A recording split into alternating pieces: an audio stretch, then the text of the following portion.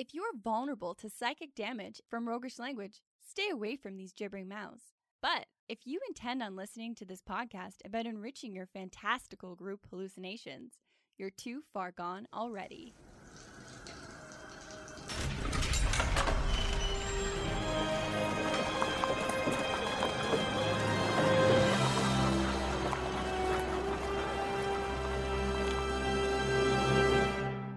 Your next game is going to be poisonously petrifying, and here's why. In this episode, we're finding answers to what ideas created the legend of the basilisk, and how can we turn these legends into a monster hunt adventure, and what details will make the horrific elements pop. Welcome to the Hook and Chance podcast. I'm Jordan. And I'm his brother Travis. We've got a quick announcement before we get into the meat of this episode. And that is that the next episode isn't going to come out until April 3rd. So we're going to play a little game called Why the Break? Is it A, Jordan is undergoing psychological testing? They told him it was telekinesis training. B, Travis is building an actual castle with his hands and rocks. Or is it C, Hook and Chance is going through an evolution and lots of work needs to be done? So you got to listen to the end to find out. You know, we'll give you a rundown of what we got planned at the end of the episode. That's what we're trying to say. So let's dive into basilisks. Basilisks are awesome. I mean, the reason that we're doing this episode on basilisks is because I think that they're just a really fascinating piece of folklore and history and what the ideas that brought about this weird combination of animals that can turn you to stone with a gaze. That gets me. That hooks me. And that's fair. It should. That's cool sounding. Except for the fact that it's another save or suck monster, which is so frustrating. Why, Travis? Tell me why. Let's drag this all the way back. I remember the last time I tried to run a basilisk. And I had a bunch of third level players go into a dungeon, and there they found a basilisk. And without thoroughly kind of comprehending what this monster really was all about, I was looking for a similar level. Like, you know, kind of like you look for something with a challenge rating that suits your party, and then you throw it at them, and you quickly realize as its gaze starts freezing one of your players, you're like, oh shit. I didn't plan for this. I did a bad. I didn't realize how quickly this happened. One shot kill. Yeah. And then you've got this issue of, unless you're really familiar with how the game is supposed to go, you as a player have this frozen character. Now what do I do? Do I roll a new character? Right. Do I wait for you guys to find a healer 2 cities over that's going to be able to un-basiliskify me? Well, and that's the problem. Like, who knows? Do I roleplay as a stone? Well, really, you've got a player now in this weird purgatory limbo state, and you can just tell Kevin to fuck off for a couple of sessions because his character is a chunk of stone that the rest of the characters have to lug around, and now they got to figure out where to get a cart to lug around this statue until they can eventually find someone with access to a 5th level restoration spell. It's a pain in the ass. Yeah, and really, the basilisk has always just kind of struck me as, like you did, a creature to jam in a corner somewhere where you need to drag out the game with some combat. But they can be more. They could be so much more. They could be rich, and we can lean on some of the lore, and then we can figure out how to make sure that it's not just save or suck, how there's a little bit more nuance to it, a little bit more interest for the players, something more to do, and we'll figure out how to do that, starting in the Archives of the Ancients. This is the Archives of the Ancients, where knowledge is unearthed to add wild insights to our world. So the legend of the basilisk goes all the way back to Pliny the Elder. According to the Naturalis Historia of Pliny the Elder, the basilisk of Cyrene is a small snake, being not more than 12 inches in length, that is so venomous that it leaves a wide trail of deadly venom in its wake, and its gaze is likewise lethal. So first of all, it sounds like Pliny was really quite into the nature because he clearly documented creatures that actually existed and didn't just make some shit up. Totally. So you're saying that he also did real animals. Like he's got an entry of bear, and then right next to that is an entry of basilisk. Yeah, I feel like he's after like the exclusive animals. Like you won't find animals anywhere else other than in Pliny's Naturalis Historia. I really like what he did, though, because he kind of just fake it till you make it. And what he faked was an entire encyclopedia that, for some reason, everybody trusted. Yeah, right. And it was one of those things where, like, you needed to have the bear and the jaguar and the lion so that you could get away with, and people would just assume, because, like, well, 80% I know about. Yeah, he must know what he's talking about. What blows my mind about this whole thing is that this became the foundation of the entire concept of an encyclopedia was Pliny's work. That's some wild shit. And his quotes are pretty fun too, because you got stuff like, "When I have observed nature, she has always induced me to deem no statement about her incredible." Which means that he kind of just jammed anything in that book. Any weird rumor that somebody brought to him, he would just take it at face value. Yeah. He was a very gullible man. And his unending curiosity about the natural world is actually what led to his death, because he went to investigate an odd cloud of smoke that turned out to be Vesuvius. So he just... Whoops. Oh, man. I feel a little bad laughing so hard at man who just had curiosity about nature and wanted to go investigate what the hell that was. This must be the basis for D&D's Volo. Oh, interesting. Yeah. Interesting theory. But you really can't blame him for being too out there, because Plato was busy creating ideas like the commission theory, or I-beams, as the common folk might call it. Okay. You're going to have to extrapolate on I-beams. Well, it's what it sounds like. The concept is that a light shines from the eyes, letting us see. This explains things like why animals that can see in the dark, like cats, have glowing eyes. Or why when you squint, you can focus your eye beams and things come into focus. Okay, so like we owe beholders to Plato. Yeah, and Medusas. Ah, yes. Okay. So, yeah, they legit did think that like I-beams were a thing. Yeah. And that some I-beams would do more damage than other I-beams. Right. This was just common knowledge. Everyone's got I-beams. Some of them are dangerous. What are you going to do?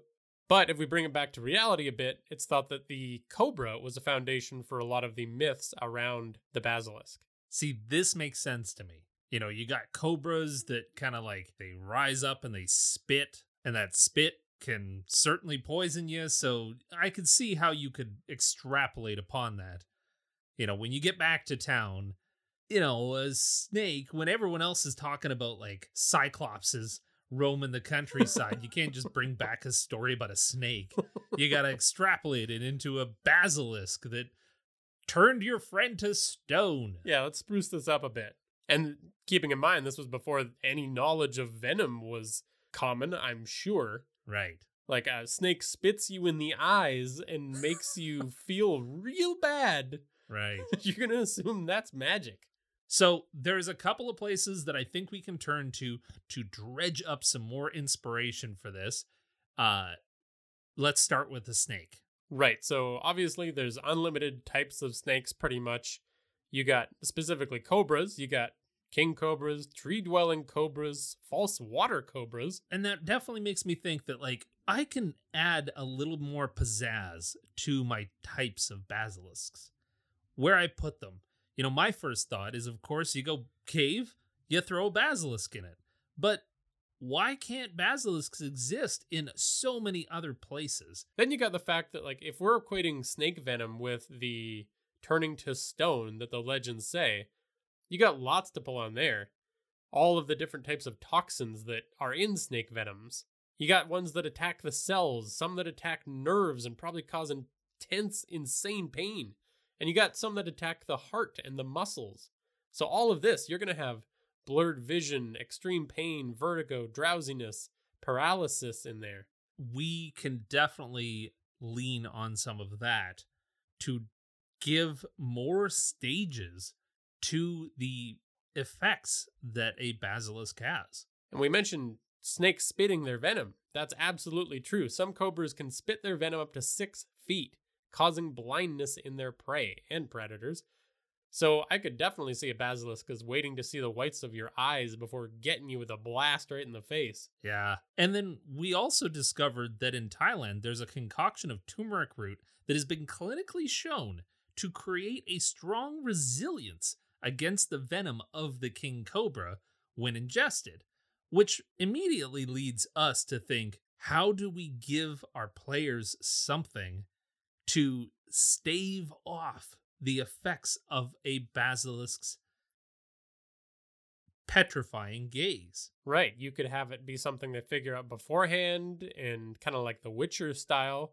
You drink it before you get into a basilisk fight to lessen the effects, or you drink it after you get hit to try and save yourself.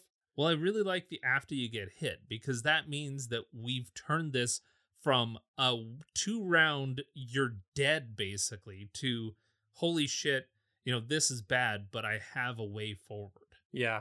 Cobras can also lay 21 to 40 leathery eggs. Ew. Yeah. Something kind of sicks me out about just leather eggs. Yeah. Like, there's something kind of gross about that, because I know that they're slimy. They gotta be slimy. We need a whole clutch. We need to figure out a way to work in basilisk young. Absolutely, because that's just one of those like horrific moments when you realize that there's all kinds of skittering babies around. That's not fun. Yeah. And I think we should work in the king cobra's hood, because I'm ignorant. I didn't know this. That thing is actually ribs, and they use it to intimidate their predators. That also kind of sicks me out, because just this whole like unfurling. Yeah, there's something like not okay lot. there. And I definitely think that a basilisk can do some kind of like metamorphosis when it's about to hit you with its eye beams, because that as well is really, really handy for signing to our players and giving them something to react to, rather than just like, you're in the range of a basilisk, you're frozen. Yeah. Start making saves. Like everyone at the table, go ahead, start saving, because you're all about to get TPK'd. Right. That's fun. Rather than, hey, something's unfurling. Those that are curious are going to stick around and like lock their eyes right on the basilisk and make sure to get the full effect of the eye beams. But then the really clever ones are going to take some cover and maybe avoid it. And maybe start taking shots. And that's kind of the direction I'm leaning with this, is like, as it unfurls and rises to its full horrific height, you're not going to know where the actual basilisk starts and its intimidation display ends. Right. Then you mentioned the turmeric root concoction, but I think there's also some potential for like a full-on cure. Anti-venom for snake venom is made from getting healthy folks a little sick, then stealing their good blood stuff that they make. I feel bad for anybody that signs up for that volunteer job. Well, I didn't want to mention it, but I think they do it to cows or something sad like that. That is horrible. Make cows sick. Okay. Oh. But yes, I do think that there is something that we can work into a game with a basilisk that has our players or someone nearby having to, I don't know, ingest some of this venom. Is it venom? Anti-venom. Anti-venom. Makes the venom go away. No, I get that. But like we've discussed that the basilisk has eye rays. How do you slightly ingest?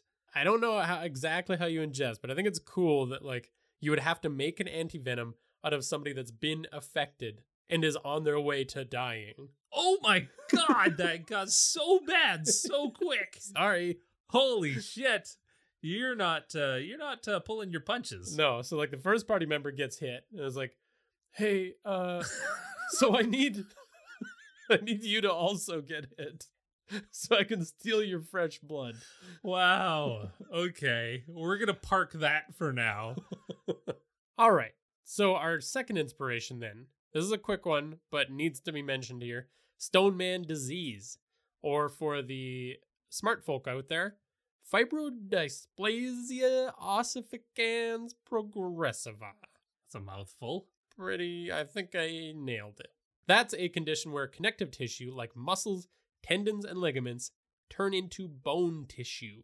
Which is absolutely horrifying. It truly is. Fortunately, it's incredibly rare, but it's basically a gene mutation that affects the body's repair mechanism. Essentially, when the bodies repair these tissues, it does it with bone instead of the proper tissue, which is really interesting to apply to fantasy gameplay. Horrifying in real life, interesting in fantasy gameplay. Right, but like it's such a good way to hinder characters that are subjected to the basilisk eye rays is that they're not just immediately turned to stone, but then getting hurt by their claws and their teeth causes petrification in the targeted areas. See, and this gives so much more kind of realism and, just something to draw on when trying to explain why somebody is turning to stone. It gives, well, to use a triple word score, verisimilitude to these kind of effects, these kind of attacks. And to me, it really just helps explain why this monster has claws and teeth if it can turn you to stone. Why wouldn't it just be a squishy little orb that eye rays you to death? Fair enough. And then we've got and for our third inspiration, we've actually got the Legends of the Basilisk, which we'll rip through a couple here because they're pretty fun. I'd say they come from a lot of rooster-based panic. Is there a lot of rooster-based panic? Apparently there was in the early days when they thought that monsters were real. Like this, for example, contained in a book titled The Criminal Prosecution and Capital Punishment of Animals. Okay. Which is a wild collection. In 1474, an old rooster was found laying an egg. The bird was captured, tried, and convicted of an unnatural act. All right, fair. The punishment they decided on was burning alive, before which they cut it open and found more eggs in there. Oh, for Christ's sake. Like, I have no idea what the reality was there, but I can guarantee they had it wrong. What a wild day that was for the town, though. And that rooster, so confused. And I like how that's so offensive that they decided to burn it alive. Like, why couldn't you just be like, oh, okay. And correct me if I'm wrong, but like part of this panic was like, oh no, that rooster had sex with a snake and that's why it's laying eggs and it's probably going to turn into, it's making an abomination. Yeah, because some of the lore is about those wild combinations like you're talking about. Which is where we get some of the original interpretations of what a basilisk looked like and also what a cockatrice looked like, because they always were kind of like snake-headed, rooster-headed things.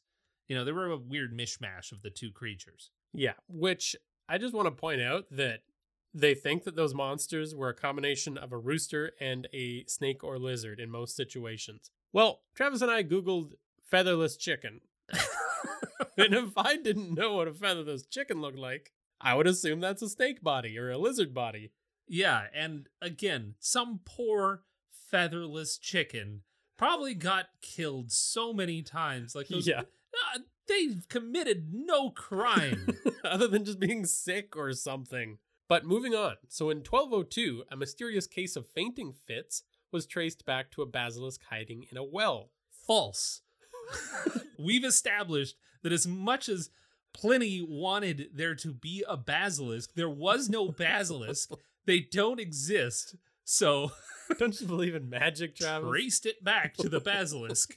Using scientific methods.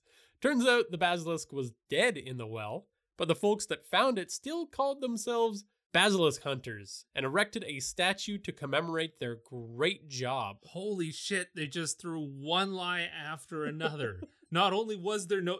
Like, again, how did they claim their reward if they... So they found a basilisk. Yeah. What the fuck was it? What did they find? They fished some slimy creature out of the well. It was a drowned cat that fell in the well, and they were like holding that thing aloft, or, probably a featherless chicken. Yeah.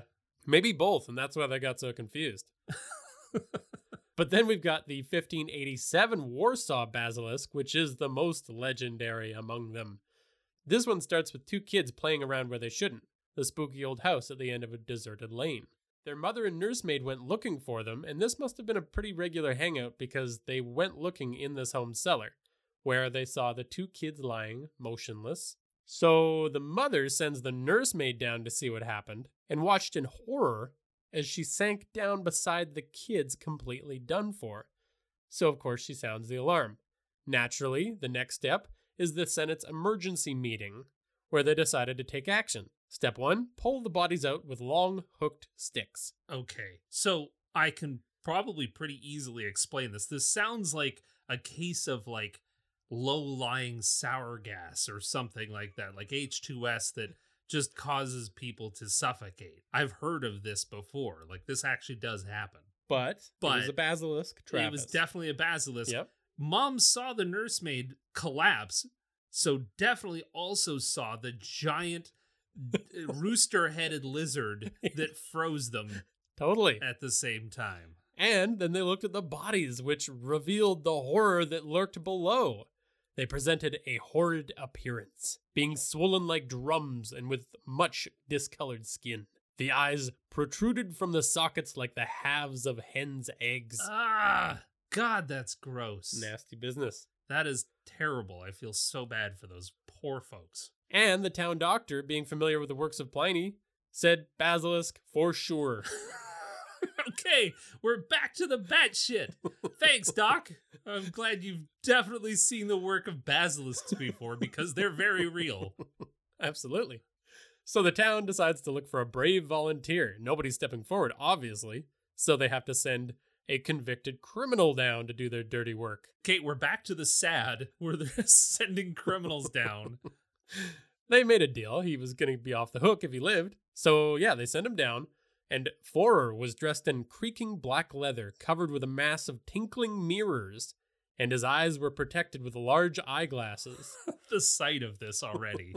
Armed with a sturdy rake in his right hand and a blazing torch in his left, he must have presented a singular aspect when venturing forth into the cellar. He was cheered on by at least 2,000 people who had gathered to see the basilisk being beaten to death. Okay. After searching the cellar for more than an hour, the brave Johann Faurer finally saw the basilisk lurking in a niche of the wall. He snatched it with his rake, and the populace ran away like rabbits when he appeared in his strange outfit, gripping the neck of the writhing basilisk with the rake. Okay, so we're back to batshit. Who's got this basilisk? Where is it? It must have been saved or preserved because that's incredible. You'd that they think. Found an imaginary creature. Yeah, which again was a sick chicken dangling from a rake. Just beating the shit out of sick chickens left and right. But the doctor points out that it had the head of a cock, the eyes of a toad, a crest like a crown, a warty and scaly skin covered all over with the hue of venomous animals, and a curved tail bent over behind its body. None of which is obviously true. Well, not to the people standing in the back, but they just heard the doctor's my view back here is really obscured. What is that? Oh, it looks like that? Cool. And so it's assumed they conked it on the noggin and life went back to normal. Another version of the story claims that the mirrors turned the basilisk to stone, but that's, the classic method to prevent being stonified. Wow, I'm blown away by the kinds of lore that we end up getting when people can just make shit up willy-nilly. Yeah. And it's no surprise because Pliny started it way back in year 3? And you got to keep in mind, this is before streaming. Somebody had to make up stories. Correct. Okay. So we need to use some of these elements that we've found. We've got the Stoneman disease. We've got snake bites, venom, anti-venom, ways of staving off the progression of being frozen into stone. So there's so much to work with here that I think we need to apply it to our horror structure and gain us some sweet, sweet stories and something better than a save or suck one-shot encounter. And we'll do that in Lamashtu's breeding pit. This is Lamashtu's breeding pit, where the most vile and deadly of creatures are birthed and unleashed upon doomed adventurers.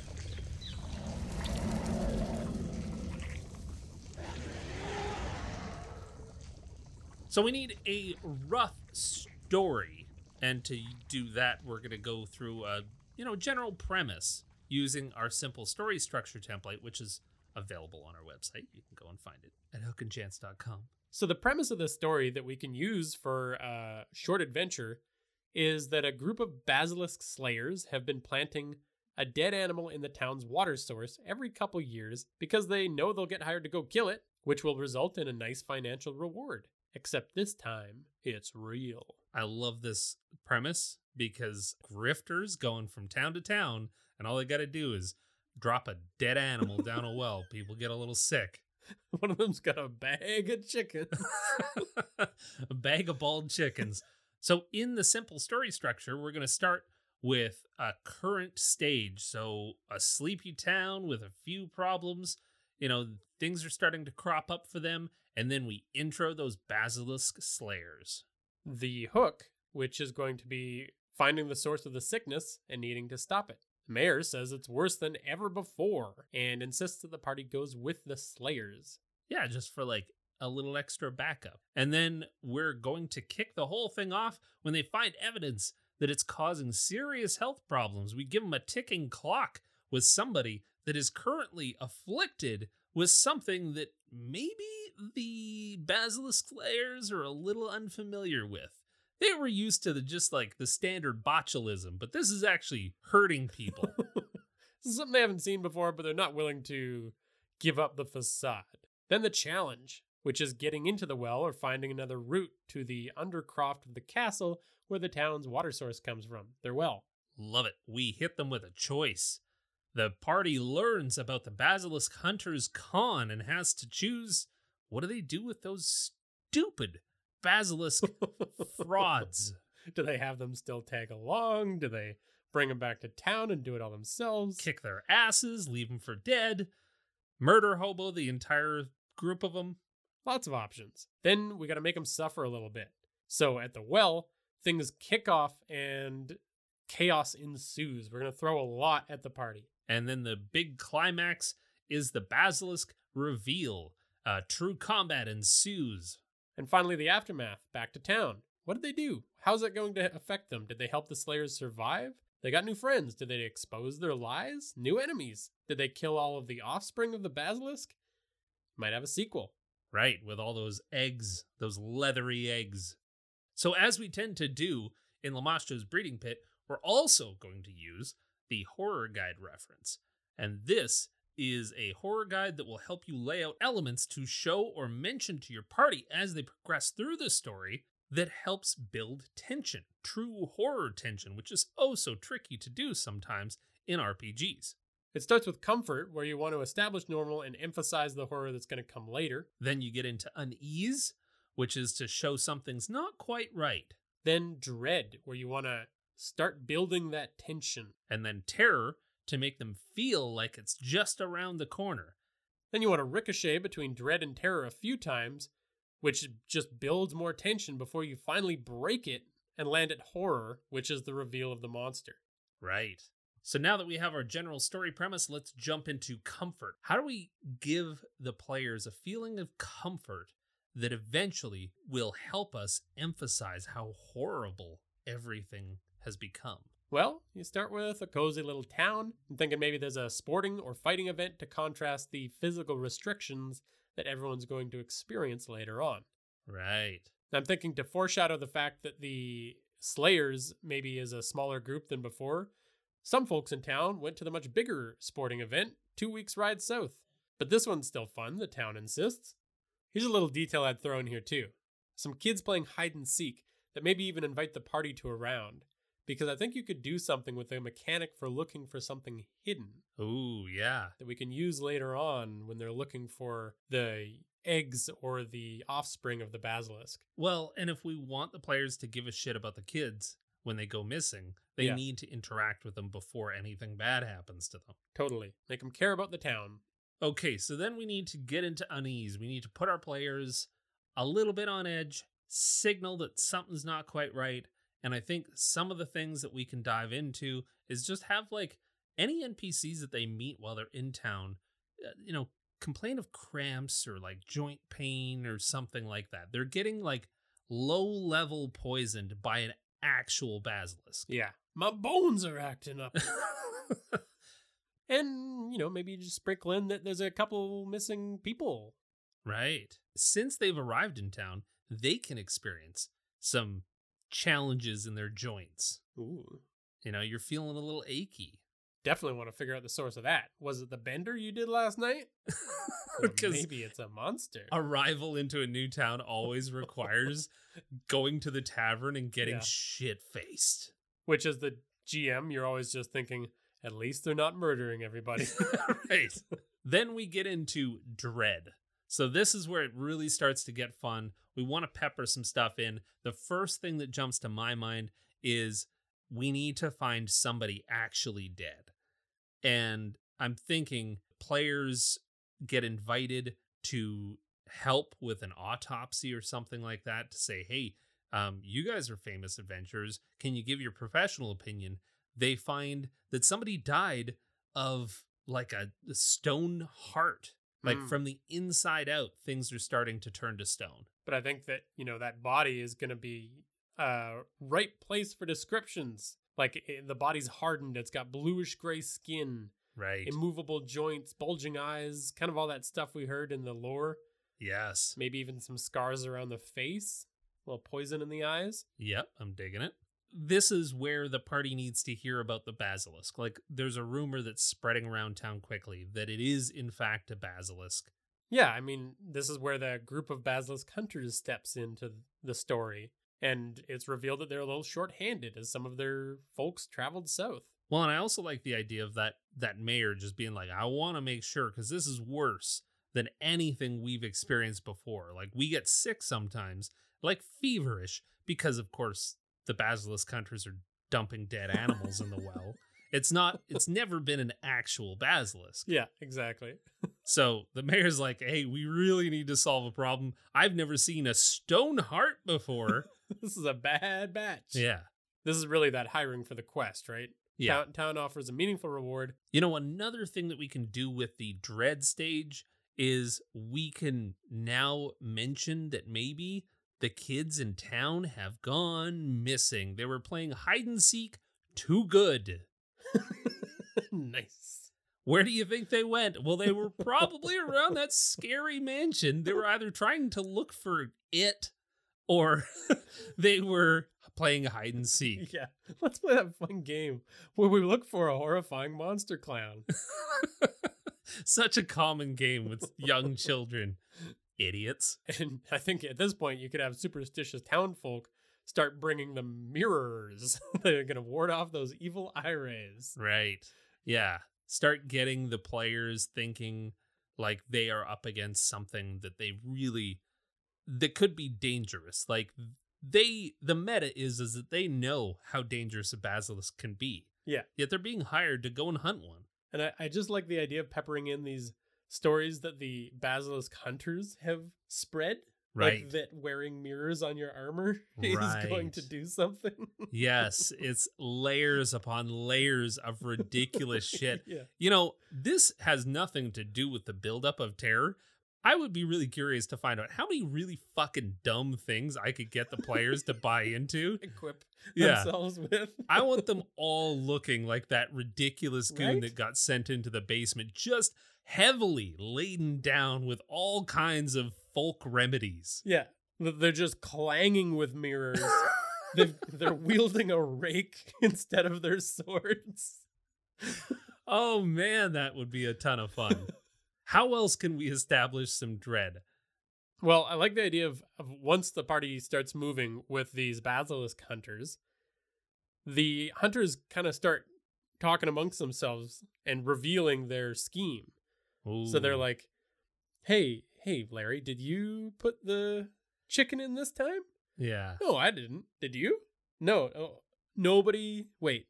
One of you put it in. One of you put the chicken in the well. Right, because we need those basilisk hunters. If they're traveling with the party, they can be the conduit to start imparting a lot of dread. Like, they know that something's not okay. This is not their usual grift. Like, they need to start panicking. Right. I like the idea that they've got this. They're refusing to acknowledge that it's not their regular grift because they would be terrified if they did. So they're kind of holding it back still until things go really wrong. Okay. It's like they're lying to themselves. Right. Like, this is fine. This is fine. We've done this. At this stage, we are starting to see like some of the challenges, and we can kind of probably even dip into some of the suffering that's happening here. So I'm thinking we need to really give them something to fear, and they need to find somebody that's been deeply affected by the basilisk. Maybe not the kids, because that's truly horrific. Travis, you sicko. I'm just thinking like some random townsperson that was, I don't know, doing maintenance on the Undercroft. But now we can start showing them frozen people that are dying in agonizing positions. I like the concept of somebody that's still clinging on, and it's that whole scene where you run up and they only have a few words left they can speak.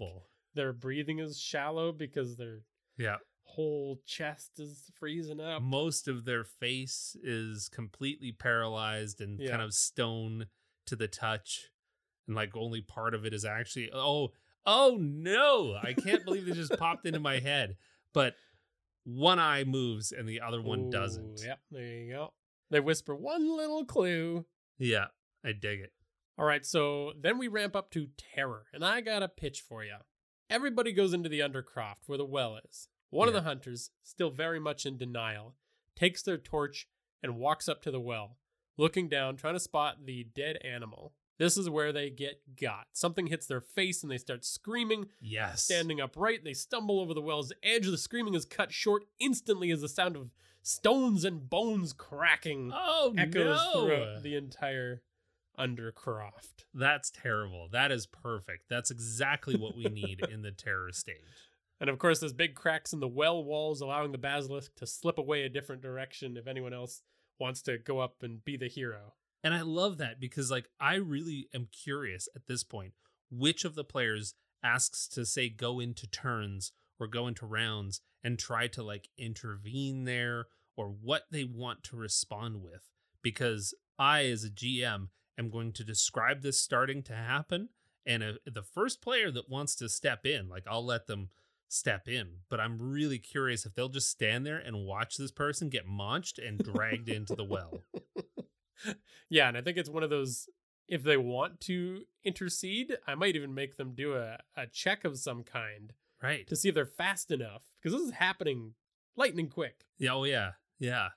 So do they run up and take a look at what just got this person? Like, are they brave enough to do so, knowing that there is likely a basilisk and what the basilisk does with its petrifying gaze? Yeah, exactly. So then I'm seeing full-blown panic from the other hunters. They're completely untested. They're trying to escape. They're dropping torches. They're yelling. They're running into corners.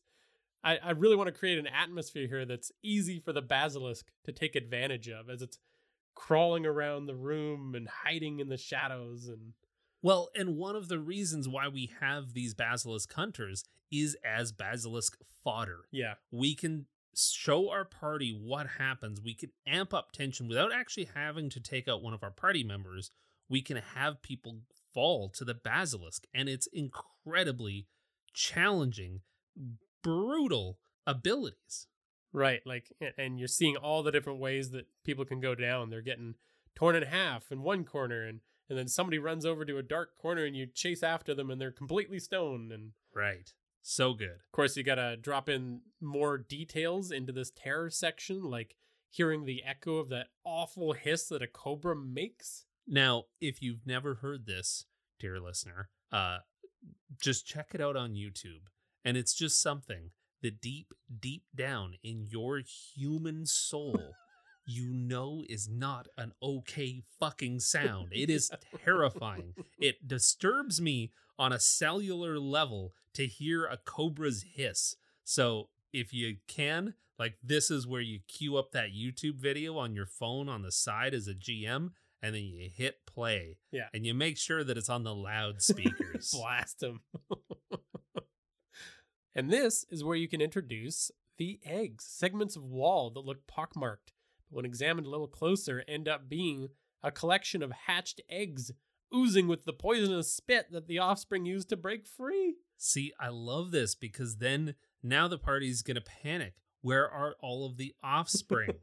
Like, now we throw into rounds and we get into some wild shit. And if you did that game with the kids earlier of finding the kids, now you can play whack-a-mole with the offspring. Right, because they're going for the kids. We got to protect the kids. We've got a really dynamic combat because not only do we have to protect ourselves, we've got to kill the basilisk. We've got some free radicals running around in the form of these basilisk hunters that are now just fodder. And then we've got to try and save those kids. So, like, there's so much. This is such a complex, crazy-ass fight. And it really complicates it when you have, the appropriate character at this point has heard the legends that there's two ways to halt the effects of a basilisk. You got the slow it down method, which is making that quick tonic that includes blood from the freshly attacked, or you stop it, which is where you make a more involved cure from the venom of young basilisks. So they know that they got to start collecting basilisk young while they're fighting the adults if they want the people in town to be cured. What an absolute shit show. Yeah. I love it. And then obviously we've got the horror stage. And this is where we really have to focus on showing off that basilisk, the big reveal. Like, they haven't seen it quite yet.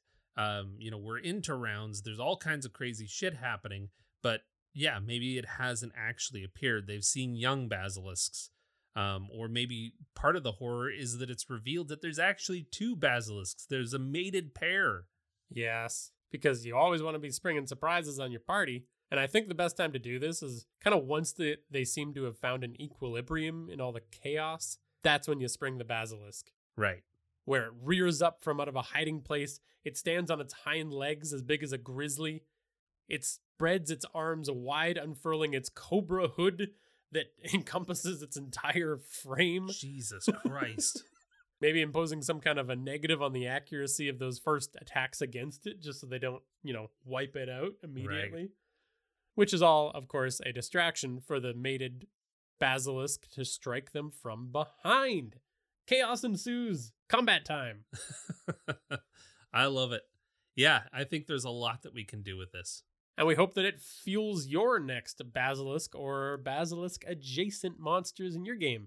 So many adjacent basilisk monsters. Yeah. From Medusas to cockatrices to all kinds of... But I mean, the same steps pretty much apply. You could probably use this exact same storyline in any number of different monster kind of infestations in the town well. A tweak or two to whatever monster you're running, and I think it's pretty solid. Yeah, and all we did was we used the horror steps that are available on our website, plus the simple story structure that will also be available on our website. So, and some inspiration from reality, and of course, fake legends, I guess. Now to fulfill our promise, we'll reveal which of the reasons we are taking a break. If it wasn't clear, it's not the first two. Right. But now that that's out, we're going to be back April 3rd, just as a reminder, with new episodes after this break. Yeah, if you want a reminder to join us when we come back, a lot of the background development we're going to be working on, if you want any of that stuff, join us on Discord. We're going to be catching up on some of the PDF templates and resources on our site because they've gotten a little bit different in style and methodology. So we're going to try to... I got better at making them, okay? I don't do anything, Travis. So you get all the credit for any of the work that's been done. I do not throw any shade. But we do have... You're right. Like, I've learned how to do form-fillable PDFs a lot better. And so a lot of these structures that we've talked about are getting a bit of a revamp. They're more user-friendly, and like you say, they've got a better style now. You'll just be able to find them all real easy. But I need to catch up. It's so much work. And we're going to come back with more structured season. So far, we've just been doing one episode after the other.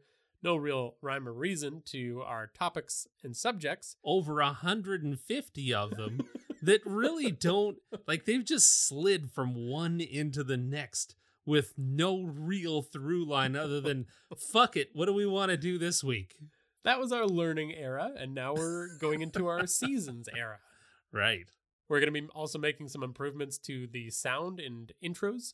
And then we've also, fingers crossed, we've submitted ourselves for nomination consideration for the Ennies. Think they're going to hear us if we whisper? Well, Is it yeah. secret? So why are we whispering? I don't know. So if we're nominated, which is a big if, we'll also be asking for your help. Once the nominations are announced, if we're among those nominations, then it's a vote off.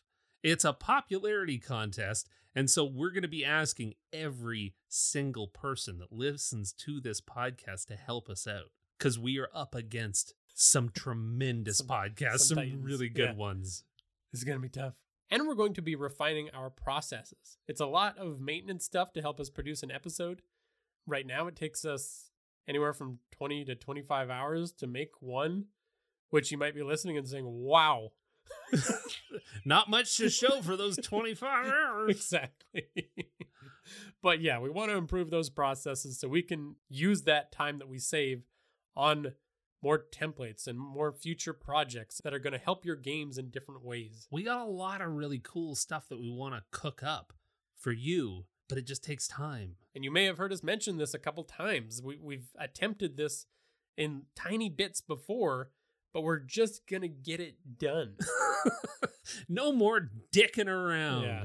And the result of all this is going to be episodes that are more dense with inspiration for your games. And leaning into some of our strengths and the violent murder of the stuff that doesn't help you, the listener. So if you ever come across bits that you're like, I wish they would skip this, hopefully those won't be in our future episodes. Well, there's an opportunity for you to come join our Discord and get some of those opinions in the mix. We'll, of course, be leaning heavily on our producers during our downtime. And of course, by producers, we're referring to our deeply treasured, wonderful patrons who support the show and guide its production, those brilliant, intelligent, and dare I say sexy You dare patrons. not. I don't think so. Patrons like Alex R., Steve A., Sigma, Kaleidoscope, Skylar E., Deadman, Ninja Ducky, Sue Art, Blackthorn, First Law, Peacock Dreams, DM Thunderbum, Marley R., Time Warp, Dangerous Marmalade, Zach G, No Ma'am, Michelle T, Aldarius, Chris F, The Senate, Lucas D, Lila G, the GM Tim, Nevermore, Thomas W, DM Notsky, Heavy Arms, Leprechaun, and Will HP.